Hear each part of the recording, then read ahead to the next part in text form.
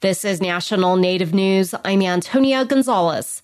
Alaska Native leaders are concerned about climate and environmental issues. Those were among discussions last week at the National Congress of American Indians mid-year gathering in Anchorage. As Emily Schwing reports, leaders in Alaska and other states are seeing wildfires having an impact on their communities. Earlier this month, a wildfire burning in western Alaska forced the evacuation of more than 100 residents who live in St. Mary's, a small Yupik village located more than 400 miles west of Anchorage near the Yukon River.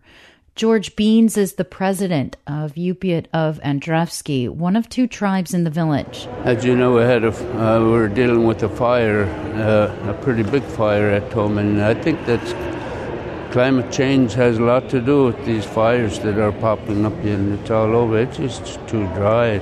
Beans said it was tough for him to decide if he should leave the village for the NCAI conference in Anchorage. Well, first of all, we had pre-registered, and we invested a lot of our finances into coming to this meeting. We sent 3 tribal council members.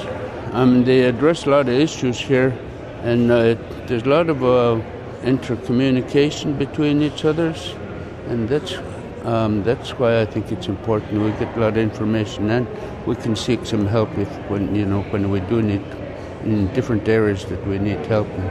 At more than 160,000 acres, the East Fork Fire is the largest ever to burn in Alaska's Yukon-Kuskokwim Delta region.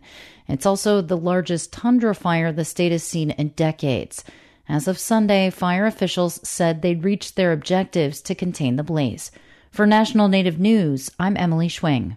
A new art installation in Eugene, Oregon, has visitors gazing at art that in turn gazes right back.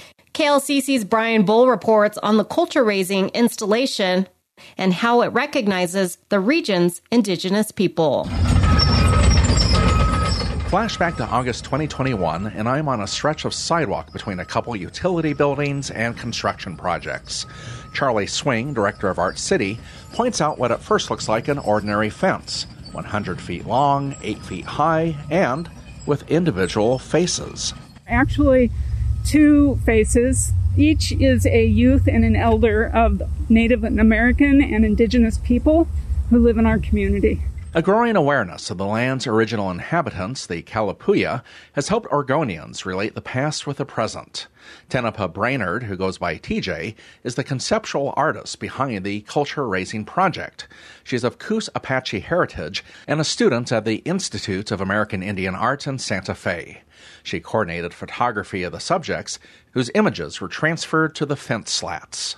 I thought, okay, maybe let's do like half the face and eyes, but then after a while I realized that for me it was kind of like doing Native American people just as people, not like full-on headgear and regalia, just see that we're here and this is us and how we look very different and how we look like everyone else. The Culture Raising installation is now up for several months and will be on display during the World Track and Field Championships in Eugene. The slats will eventually be taken down and woven into a new form, which will be auctioned to help support new art pieces by Native Americans. For National Native News, I'm Brian Bull. The U.S. Senate Committee on Indian Affairs is gathering written comments on cannabis in Indian country through July 8th. The input will help inform the committee's work on tribal cannabis and for future use on national cannabis reform legislation. I'm Antonia Gonzalez.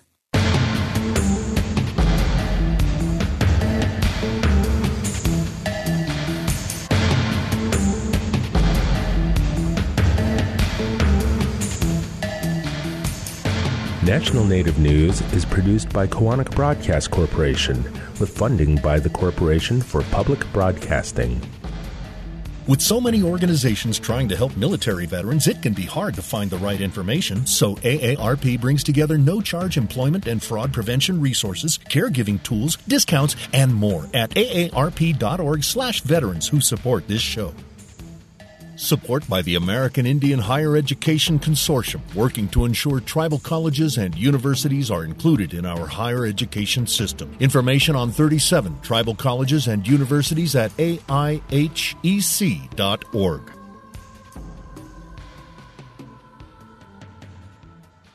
Native Voice One, the Native American Radio Network.